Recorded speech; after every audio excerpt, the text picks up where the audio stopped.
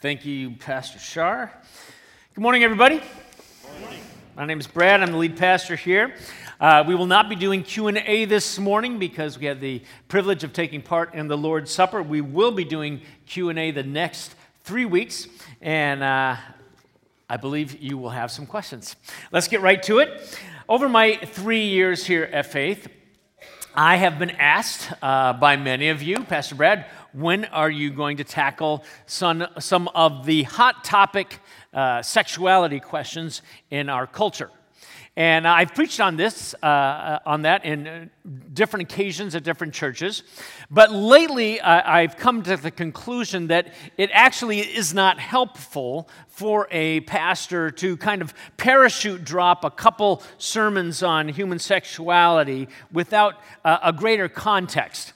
And so I really felt last summer, as I was on medical leave, I really felt a call to go on a long journey, to go take us on a journey in 2020 to wrestle with some of the questions that all of us have. And so I thought, if I'm going to do that, I think I need to create for all of us a good foundation theologically in which to think on such things, okay?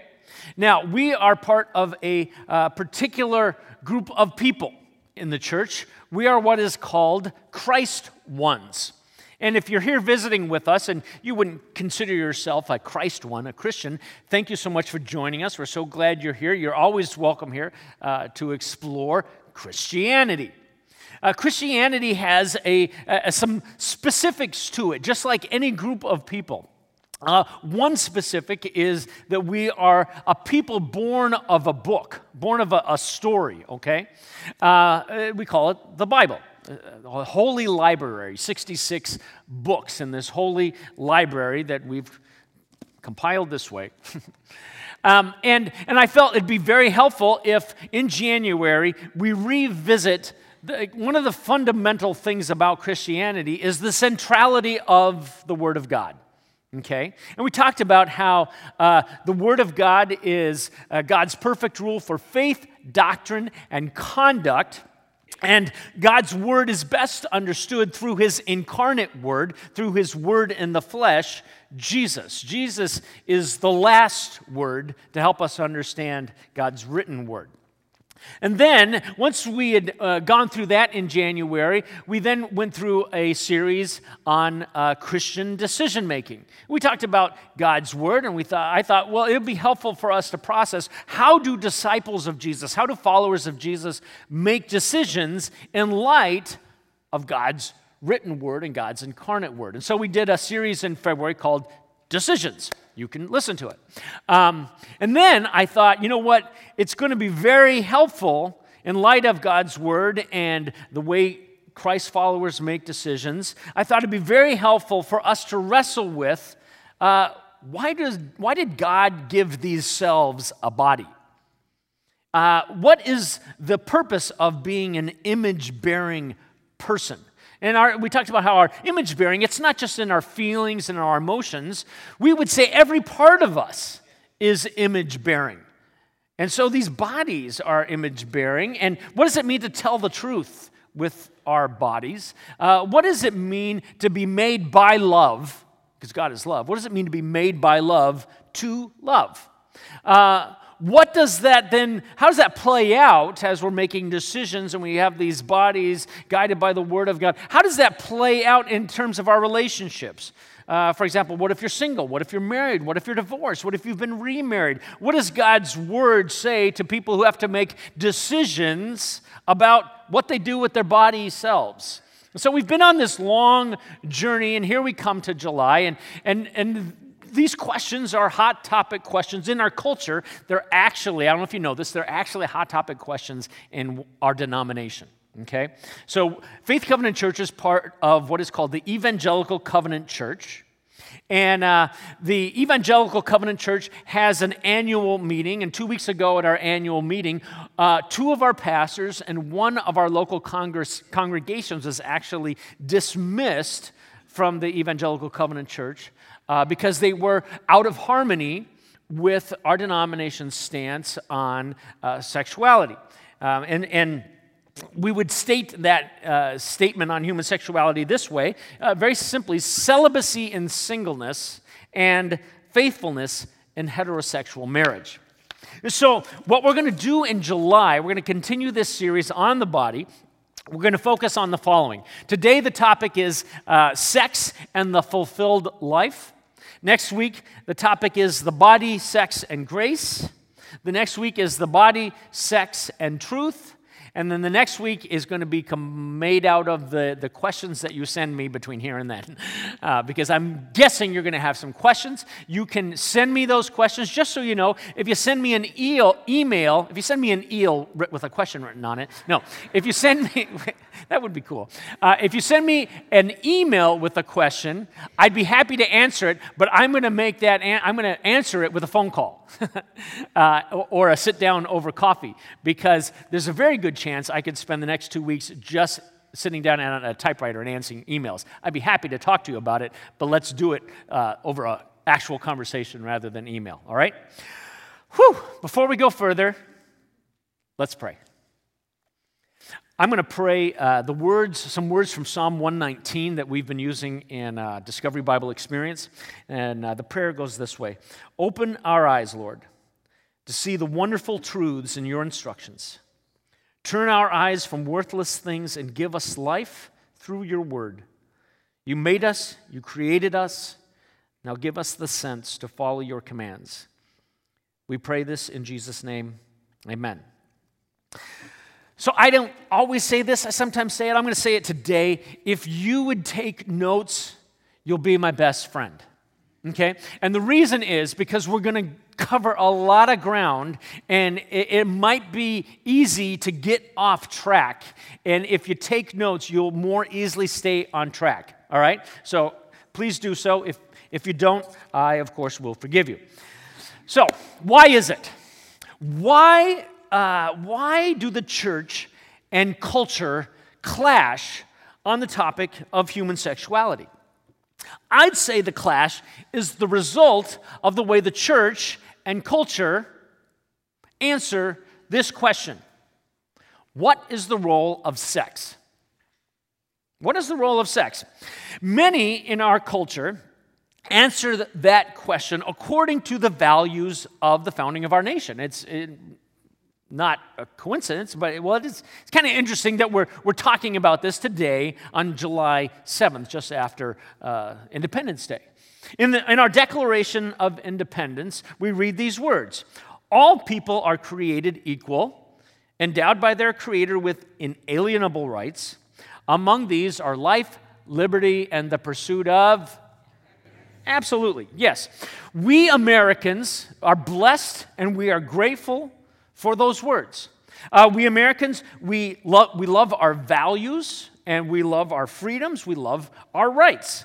I have the right to define happiness as I define happiness. I have the right to define who I am and pursue that identity without constraint or criticism. It's a free country. I have my rights. So what is the role of sex within that particular value system? Well, that's up to you to define, right? Your body is your own. Do what makes you happy, sexual or otherwise, as long as it's not illegal, as long as it's consensual. You have the freedom to do however you so please. So that's kind of the way culture in America answers that question. Christianity is actually born out of a different set of values. In Christianity, we would say all people are created equal by God, endowed by their Creator with an image-bearing nature, best understood in the person of Jesus. So that image-bearing we understand through the incarnate Word of God, through Jesus. We are created by God to love God and love others. And in our scriptures, it's interesting, I don't know if you've thought about this lately, but we have a different understanding of rights. The Apostle Paul in 1 Corinthians 6 writes this. He says, while we have the right to do anything, not everything is beneficial. I have the right to do anything, but I will not be mastered by anything. In Christianity, we would say thus that our identity is a God-given identity. It is not self-produced or culture-produced. And we would say that God defines who we are, and because God defines who we are created by God, and we live in the kingdom of God, which means the rule and reign of God. We surrender our rights to God, who is our Lord and King. So what is the role of sex within such a value system? Well, we'd say that's up to God to define. 1 Corinthians 6 says, to Christ ones, your body is not your own. Yeah, it doesn't belong to us. It's actually designed to be a temple, a vessel of the Spirit of Christ, of the Holy Spirit. Therefore, we are to flee anything that is outside of God's design for the purpose of these body selves that are made in His image, even to the extent if that means we have to constrain desires we've had for our whole lives. Now, do you see why there's a culture clash? It actually makes perfect sense. It is a normal response. We have, part of our culture says the pursuit of happiness is the highest end. But in Christ we say the pursuit of holiness is the highest end. And in Christianity we would say we can't understand what it is to be happy until we understand what it is to be holy. What does holiness mean? It means set apart for a sacred purpose. So these body selves, these image-bearing beings that is us, we have been, by God's design, set apart for a sacred purpose. And in bringing that body self under the lordship of our King, we understand what it is to live out that sacred purpose. So this is why we have a culture clash. So the rest of what I want to do today is really born out of helping us understand this little stream of thinking, actually this large stream of thinking. And here I'm going to give credit to pastor and scholar Bruce Miller, who wrote a book called Leading a Church in a Time of Sexual Questioning. It's a book that our staff is going to be reading, a book that our council is going to be reading. It's a book that I am reading. Miller makes the very subversive but very biblical point: sex is a God-given gift, but not essential for a fulfilled life. Now, where have you heard that the last month or year? Is anyone saying that? Can it possibly be true? Well, not according to our culture, and not according to many churches, actually. But what if all that is saying not that, what if it's all not true? What if it's a lie? What if our culture and even our churches have so misunderstood sex in our world, we've actually turned it into an idol? And what is an idol other than something we put faith in to give us something what only God can give us? So in the time we have left, we're going to go on a biblical journey. Miller prompts us to look at the arc of the story of God and the role of sex within that story. So what we're going to do is we're going to look at basically 4 parts of the story of God. We're going to look at creation, we're going to look at the fall, we're going to look at redemption, and we're going to look at new creation. That's the large arc of the story of God. So let's start with the role of sex in the biblical narrative in creation. We've talked about this quite a bit in this series. Genesis 1, God spoke and creation was born. And on the 6th day, God created man and woman. And read this with me if you would. So God created human beings in His own image. In the image of God, He created them, male and female, He created them. Then God blessed them and said, "Be fruitful and multiply." So the constant theme of Genesis is God created, and what God created was good. It was very good. And he didn't just create image-bearing psyches. God created image-bearing bodies made by love to love. The Creator made bodies actually ready-made to give and receive pleasure in an act of creation, procreation. Think about it for a second.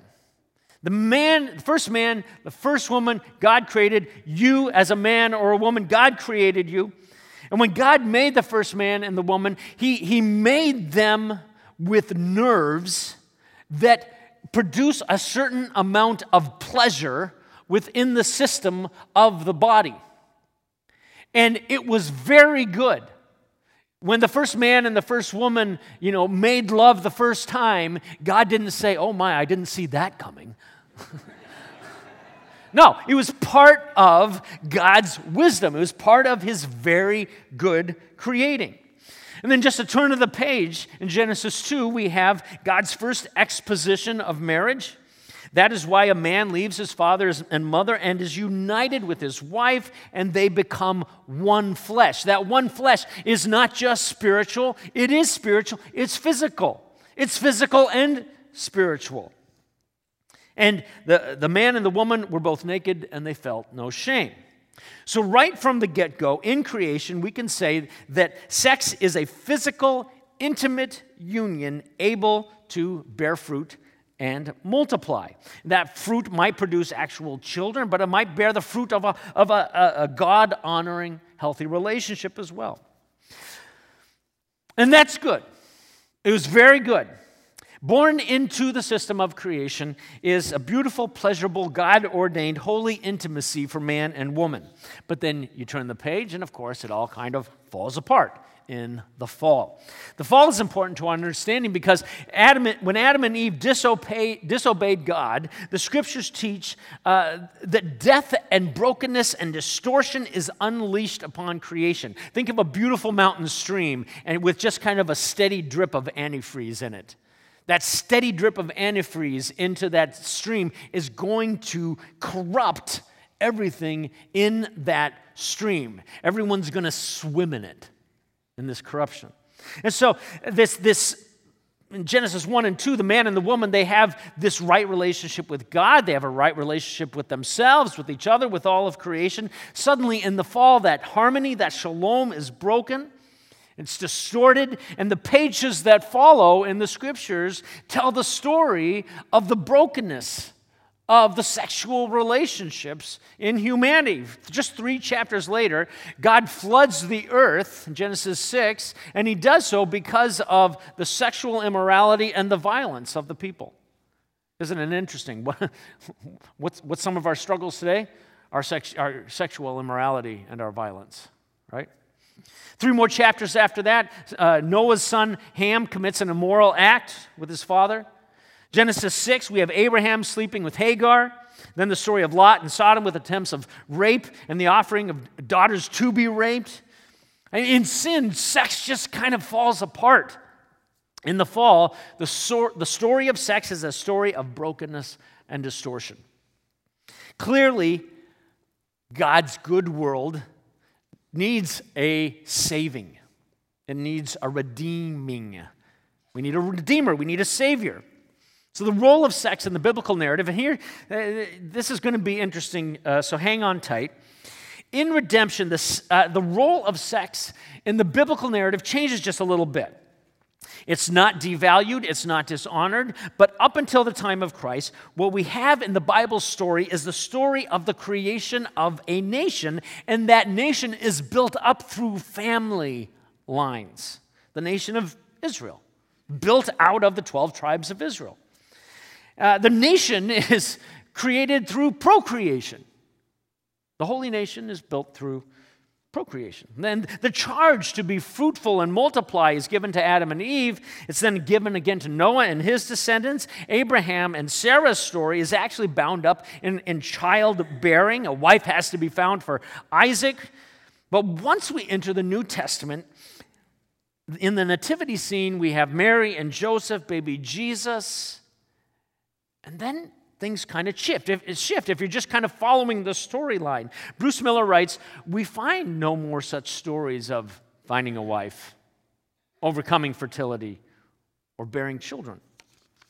Where before the trajectory of God's story was conjugally created, in the New Testament, the new nation is spiritually created, a spiritually formed family." If you don't believe me, just look at Jesus' words. Matthew 12, he's been teaching, he's in a home. Some people come and they say, "Hey, your mother and your brothers are here, they want to talk to you." What does he say? He says, "Who is my mother and who are my brothers?" Pointing to his disciples, he said, "Here are my mother and my brothers. For whoever does the will of my Father in heaven is my brother and sister and mother."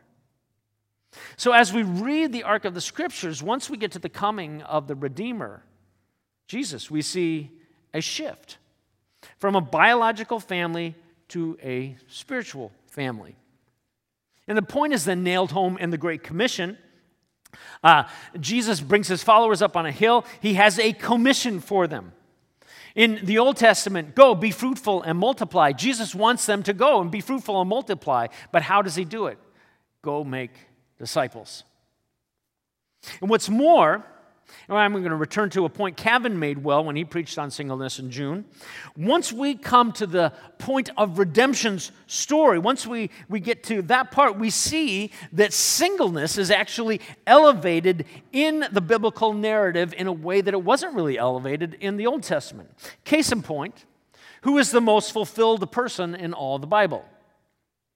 Jesus, a person who never had sex, a celibate male, fully God, yes, but fully male with fully male testosterone, tempted in every way, the Scriptures say, peace-filled though, purpose-filled, content in doing his Father's will, even though it didn't make sense to the culture around him.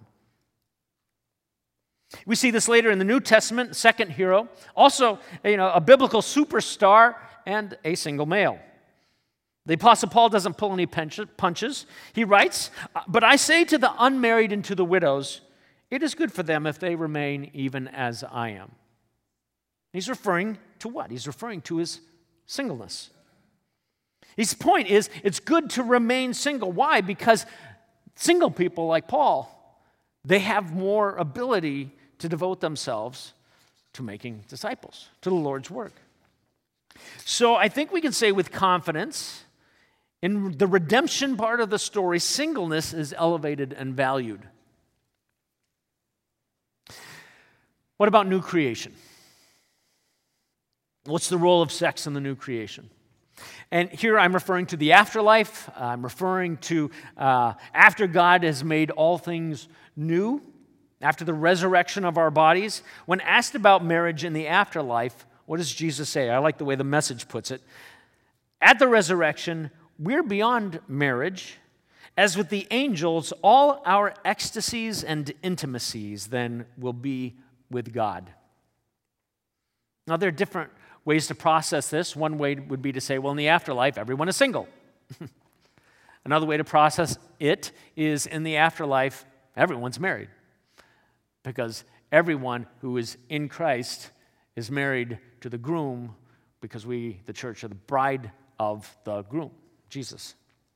So we could then say, in new creation, intimacy with God will surpass sexual intimacy.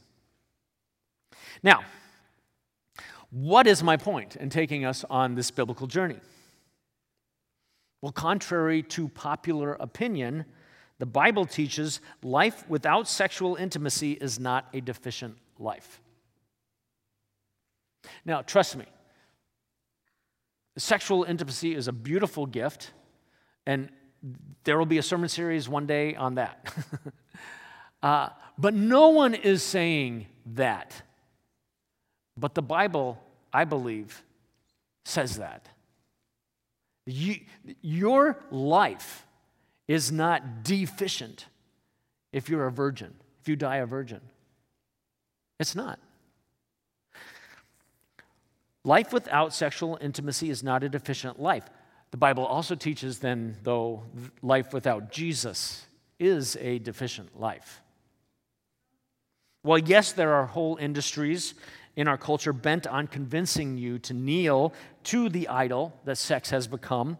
The problem is, sex is not the way, the truth, and the life. Sex is not the bread of life. It is not the water of life. Christ and Christ alone is the abundant life giver, given to all who believe. So, this being the case, what is God inviting you to do, change, or pray about? If you're new to Faith Covenant Church, I ask this question just about with every sermon now. I think it's a good question to end with. What are you going to do with all this? You know, what is something, maybe you're wrestling with this, you're like, I don't know, I just have to think about this. Great. Or I just have to pray about it. Better. Maybe if you're single, maybe this is an invitation to change the focus from I got to find a partner to I have to deepen my abiding in Christ. Maybe everything I'm looking for is here, and I'm going to trust if He's going to provide what's over here. Or maybe if you're married, maybe it's time to stop expecting your spouse to supply what only God can supply. Or maybe you've been bowing at the altar of pornography, hoping for a quick fix, from something Christ alone can fulfill. Maybe this is the time where you say, enough, I need some help. And you confess it. You find a good counselor. You could come confess it to me. Just so you know, confession is a gift because it tells the truth. Truth sets us free, So maybe this is the week where you say, I want to begin the journey of sexual healing here from what I'm struggling with. Maybe this is the week. Or maybe you're hearing all this and it's all new and you're thinking, I think the Holy Spirit, I'm feeling some sort of nudge in me to trust God with everything. My sexuality, everything. My relationships, my job. Maybe you've never, we say in the church sometimes, we say crossing the line of faith. Maybe you've never crossed that line of faith and said, I give up, Lord. I think you're probably better than I've ever imagined. I think you're good, and I'm going to trust you. Maybe this is the week you do that. Maybe today's the day you do it. If you'd like to do it, I'm going to lead a prayer right now. We do this often simply to give you an opportunity to say, okay, Lord, I'm going to trust you. Let's pray. If you'd like to do that for the first time, what I do is I'll say a line of a prayer. You can simply, silently say it to God. We simply admit, we believe, and we commit. Lord Jesus, I admit I've been chasing after other gods. I'm going to trust you to be my Savior and my Lord. I believe you lived, died, and rose again to set me free. Fill me with your Holy Spirit and empower me to trust you with every day of my life into eternity. Lord Jesus. And for the rest of us, Lord, we are people who are drinking from a fire hose of what the world is telling us. Lord, I pray you'd give our church a deep, deep thirst for the centrality of your word. I pray, God, that we would be people who seek to live off of the teaching of you, understood through the life of Christ. Deepen that thirst in us, God. And we pray, God, that we would be empowered, even right now, as a whole church, as a whole body, a whole spiritual family, God, may we be empowered to trust you with every aspect of our lives, even our sexuality. In your name we pray. Amen. We did it. Good job. We're going to continue on this journey. I think, whether you agree with me or disagree with me, I think you'll enjoy the journey. Because I think it's important when you're investigating these things to know what people believe. So we're going to be straight. We're going to be honest. You know, if we're going to go investigate Buddhism, you'd probably want the Buddhist priest to be honest with you about what Buddhism believes.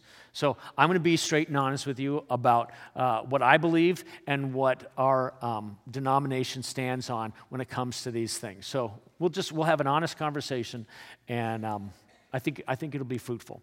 And give me grace along the journey. We're going to have people down front who'd love